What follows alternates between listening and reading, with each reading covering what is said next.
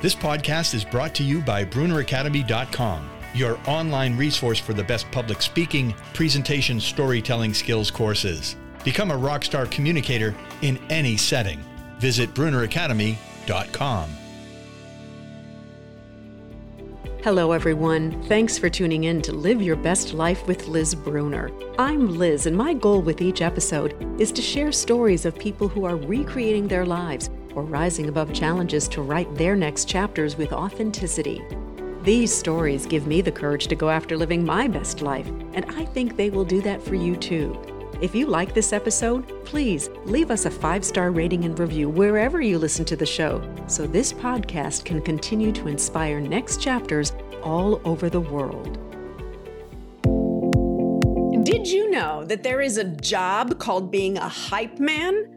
My guest today didn't know it either, until he became one. For 15 years, he was one of the most highly sought-after hype men in the entertainment industry.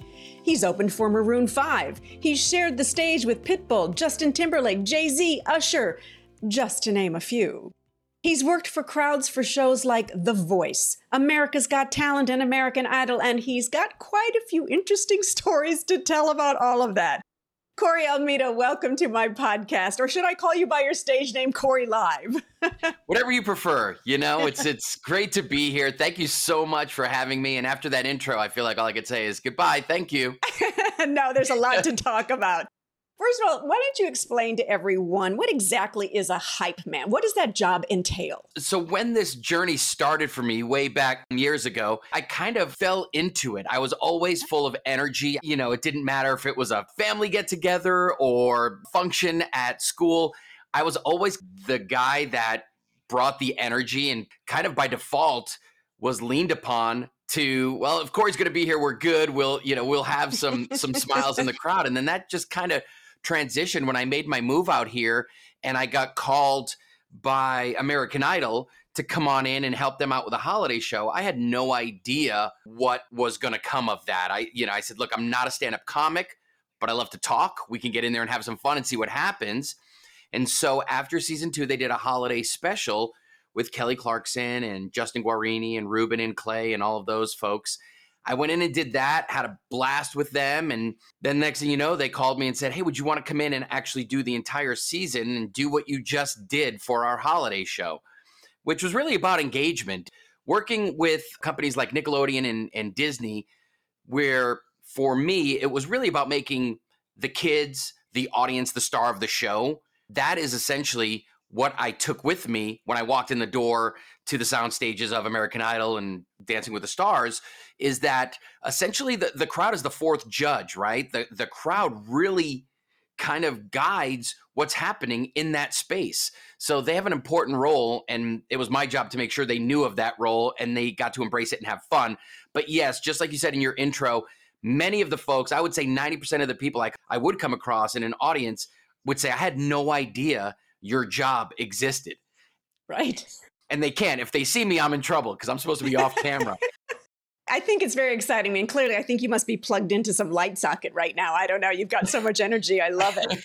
Let's backtrack a little bit because you wanted to be a football player when you were in high school. That was your dream, but injuries kind of took that dream away. And then the football team gave you a dare. What happened? Football's in my blood. I'm from the East Coast. I'm a big sports guy. That was a dream. I was playing football. I sprained my knee, was taken out for a season. And then they had a spring musical at the high school called Grease, which at the time, I hadn't even seen the movie. So I had no idea what this was all about. I was so focused on sports. So they were having an audition and I was like, I should go and audition. So the football team dared me to audition for this show.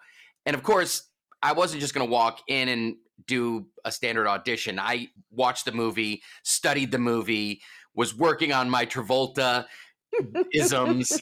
And so I choreographed the whole number to Summer Nights. And so I went on and did the audition, and I did not know, but the entire football team snuck into the auditorium and they were all in the balcony. And when I finished my audition, they started screaming and going nuts, and it was crazy, which was fun, a little bit embarrassing, but it was great to have their support and bridge that gap between athletes and performers. There was such a clear divide, especially when I was growing up. To be the captain of the football team and to audition for a musical was unheard of. The next spring, everybody on the football team was auditioning for the next show. So it was... You were an instigator. I do that. You got the lead of Danny, but you admit you really don't sing very well, but you still bridged a gap there. Okay, so now let's move on. You go to Emerson College in Boston. You decide, I'm going to become a serious actor. Absolutely. And then you move to Los Angeles, but that's not what happened. You end up getting a job as a hip-hop dancer on Nickelodeon? Yeah, it's kind of wild how it all works. It's a crazy road, but yeah, it was all about being serious. So I said, listen, we're doing drama, we're doing serious, we're doing David Mamet. I'm going to work with De Niro and Pacino. And I came out here and started auditioning for different shows. And then all of a sudden, this show popped up over at Universal Studios here in Hollywood for Totally Nickelodeon, which was a live interactive game show, pies in the face, slime all over you, all of that great stuff. I still find slime randomly all over the place. You can't get rid of it. And I've always loved dance. I grew up watching Michael Jackson, and I'm going to date myself. I would record it on a VHS tape, rewind it, play it, put it in slow motion. I would frame by frame stop it so I could see what his body was doing. I never took a dance class. I just studied Michael, which he's the quintessential dancer and entertainer. And I remember saying to myself when he did the moonwalk for the first time, I would love to do something that makes the world stop like that. Because when the world saw the moonwalk for the first time, it was a global, wait a minute, this is something special. I ended up dancing for Nickelodeon, and I did a lot of hip hop dancing and dancing before I actually transitioned over to hosting and hype man and all of that. What's funny about that is that your agent kept putting you into these hosting positions. You're like, I want to be a serious actor. So I am curious, when did you discover, wait a minute here. This hosting thing, I'm pretty good at it. I think I like this. When did that connection come up for you? It was so true because I didn't want to be pigeonholed as just a host. So I told my agent, I'll do it with the caveat that I want to do some serious stuff. I did a couple independent films and I did a couple TV shows. And I remember walking onto the lot here in Studio City at CBS. I did the show and I just didn't have that fulfillment inside of me. I just felt like something was missing, like it wasn't what my mind had told me it was going to be. When I felt the most alive was when I had a live crowd and I was being able to use all of my tools, being able to listen and improvise and engage. So then I called my agent up and I said, I only want to host. That is all I want to do from here on in. So I'm pretty sure I drove her crazy because, it's just my split personalities. There's something about having that live audience for me. I know a lot of actors don't want that. They want to be in their craft. My craft is being in that and having 100 plates spinning at the same time. Hey, I get it. As a former TV journalist, news anchor, breaking news, I get it. I love live TV. And I know you love that live element too, because it is about engagement. It is about connection. It is about listening. It's all the plates spinning at once and somehow managing to go through it and make sense of it all for everybody else around you and having them think, oh, that person's so calm when we're going spinning in our heads, right? Right. I know as a result of you not only going from this hosting role to being this hype person on major Hollywood shows, I mean, you were the go-to guy. And you had a chance to meet really many fascinating celebrities, icons. And I know you have some stories. Okay. Boys to Men. Tell me a story about Boys to Men. It's So Hard to Say Goodbye to Yesterday was our high school graduation song. For me, a lot of what I do is immersed in music. And 90s to me was the wheelhouse for me. I'm sorry, I'm a 90s kid. Some 2000 stuff is okay, but the 90s for me was everything. Going back to when I was a dancer, I was dancing on this show called House of Pop. I was on the pilot for this show. They hired 6 in-studio dancers. So they would play the music videos, they would have dancers in the studio come out and do routines. And at one point they were like, hey, can we have any of these dancers introduce the host of the show? And most dancers just want to dance. But I jumped at the opportunity. I was like, yeah, I'll do it. So we did that. We shot the pilot. Then it got picked up and they called me and said, we would actually like you to come in and test for the host. I went in and tested for the host of the show, ended up booking that. and we shot 13 episodes one whole summer called The Hi-Fi Room. The crazy thing is I'm in my dressing room and they're calling me to stage. And this show was basically a very American Bandstand-ish type show. We had an audience of about 100 high school kids in there dancing. We had live performances there. We'd kick to videos. We'd have live guests. I mean, I was interviewing Christina when she was just a genie in a bottle. It was crazy, but I remember them calling me to stage, and I walked out of my green room door, and I bump into this big dude, and he turns around, and it's Wanye from Boys to Men, and he was like, "Excuse me, I'm sorry," and I'm like, "No, wait, I'm sorry. Hold on." I was like, "You guys are on our show right now, right?" And he's like, "Yes." I'm like, "Okay, I just have to make sure that I'm in the right place, and I can really grasp the fact that y'all are going to perform on a show that I get to be a part of." It was a surreal moment. Yeah. Randomly bumping into someone who you grew up listening to. It was wild. And that was just the beginning of so many amazing times. I remember Destiny's Child was on the show. They were like, hey, they would love to see you in their green room because they want to play the song that they're going to do on your show. And it's a new song. So I went in, and there we all are eating Popeye's chicken, and they play Say My Name. And that's the first time I ever heard Say My Name by Destiny's Child.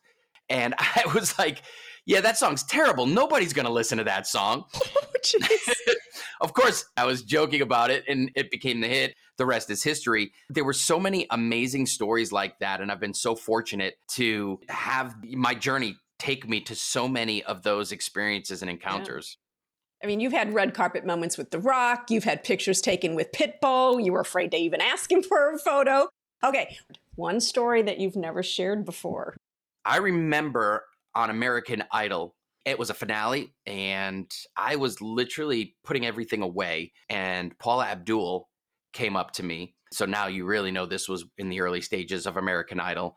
And she just came up, gave me the biggest hug, and she said, I don't know if I'm going to be on the show next season, but I just wanted to come up and give you a hug because I love you, and it's been such a great experience. And I'm hugging her, and she starts crying, and I'm like, well, this is Cold-Hearted Snake. Like, this is Paula Abdul, you know what I mean?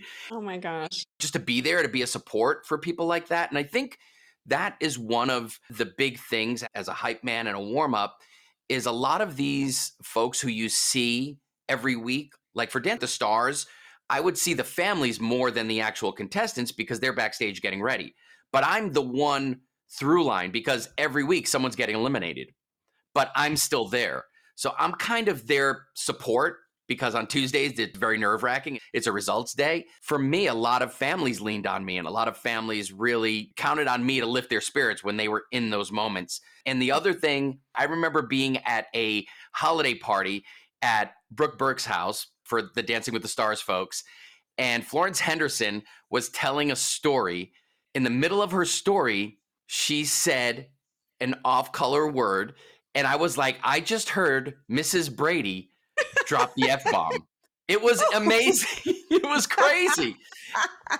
It was so wild. And I loved Florence Henderson. We had a super sweet relationship. I absolutely adored her. She was one of the best. That was crazy to hear coming from Mrs. Brady. I bet. All right. So Cory Live, stage name. You continue to tour the world right now as an A-list DJ, but you are also a keynote speaker, and you have a very inspiring message that you call Make Some Noise. What is that message, Cory? What I realized was through the course of what I do as a hype man, as a warm-up, it's my job to make sure that audiences, that crowds make some noise. And whatever I have to do to get them to make some noise, and eventually they make that noise. It got me thinking that, well, every single person in this audience is making noise. Every single person in the world has a noise that they can and should be making. How can we harness that? It's really been a transition of getting folks to start tapping into what that noise is. What is that noise inside of you? What is that passion? What is that one thing that if you're like, I could do this for the rest of my life and be happy, I would do this for free. What would that be? Just start diving into that. What are the steps it takes to do that, to start making noise? And that to me is what it's about right now at this point, is leaving that legacy behind, right? Because that noise has a ripple effect. It's dropping that stone in the water and watching that ripple effect go ocean wide. And I think it really boils down to that there is a human need that we all want to be seen and heard.